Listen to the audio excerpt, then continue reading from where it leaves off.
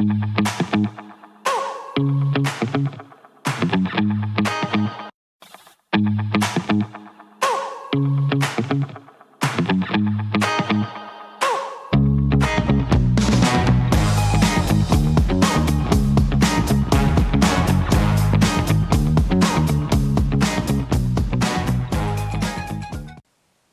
am Tony Silvera, and I welcome you to my evening devotional.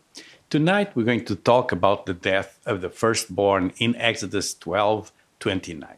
At midnight, the Lord struck down all the firstborn in the land of Egypt, from the firstborn of Pharaoh, who sat on his throne, to the firstborn of the captive who was in the dungeon, and all the firstborn of the livestock. And Pharaoh rose up in the night, he and all his servants, and all the Egyptians. And there was great cry in Egypt. For there was not a house where someone was not dead. Of course, we do not usually think of Passover as a plague, and we often forget that it came after a sequence of nine terrible events in the land of Egypt.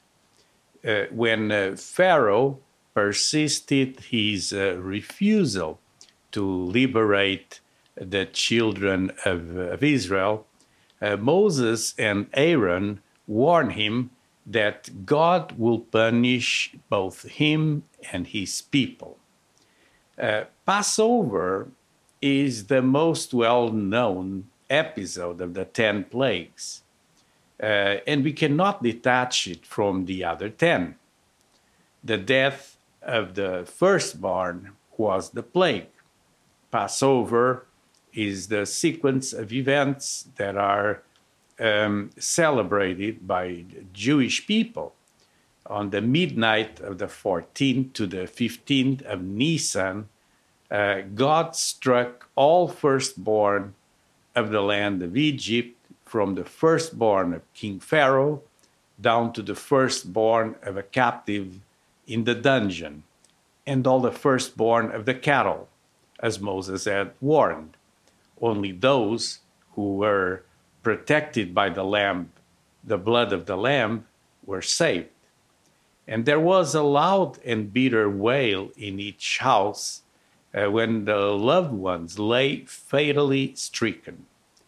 Then Pharaoh called for Moses and Aaron during that very night and said to them, "Arise, go out from among my people, both you and the children of Israel, and go serve the Lord as you have said, and take your flocks and your herds as you have said, and go and bless me also." We see that at last, then, the pride of the stubborn king was broken. Exodus started the departure. The Israelites were spared from this killing as they obeyed, applying the blood of the lamb on the doorposts of their houses. So while people were dying, meanwhile, Hebrews were preparing for their hasty departure with beating hearts. They had assembled in groups to eat the paschal lamb before midnight, arrayed as they had been commanded. The woman had taken from the ovens the unleavened cakes, which were eaten with the meat of the roasted lamb. The preparations were at last concluded, and all was ready. At the word of command, the whole nation of the Hebrews poured forth into the cool, still eastern morning. But not even amidst their trepidation and danger did they forget the pledge given by their ancestors to Joseph, and they carried his remains with them to enter them later in the promised land. There is a relation between the Christian Easter and Passover. Passover or Pascha, which is the Aramaic word, sanctified Israel's time and life as a sign, pointing them to the coming incarnation of the Lord Jesus Christ. In this feast, they were to remember him and what he did for them in delivering them from the Egyptian bondage. But more important, it pointed them to his coming in the flesh. When John the Baptist saw Jesus, he told his followers, "Behold, the Lamb of God who takes away the sin of the world." John 1:29. The Israelites were to know him in the blood of a slain lamb, a sign pointing to him as the Lamb of God. Yet when he became incarnate as this lamb, the Jews, they did not recognize their own Lord, who had delivered them previously from Egypt. To this day, Jews all over the world celebrate Passover. They do this in obedience to the command of God to do this celebration. Passover and the story of the Exodus have a great significance for them, but for Christians also, as Jesus Christ fulfilled the law, including the symbolism of the Passover. In Matthew 5:17, we know that Jesus is our Passover. Paul mentioned this, 1 Corinthians 5:7, John in Revelation 5:12. Jesus was killed at Passover time, and the Last Supper was a Passover meal, as we can read in Luke 22. By spiritually applying his blood to our lives by faith, we trust Christ to save us from death. The Israelites who in faith applied the blood of the Paschal Lamb to their homes become a model for us.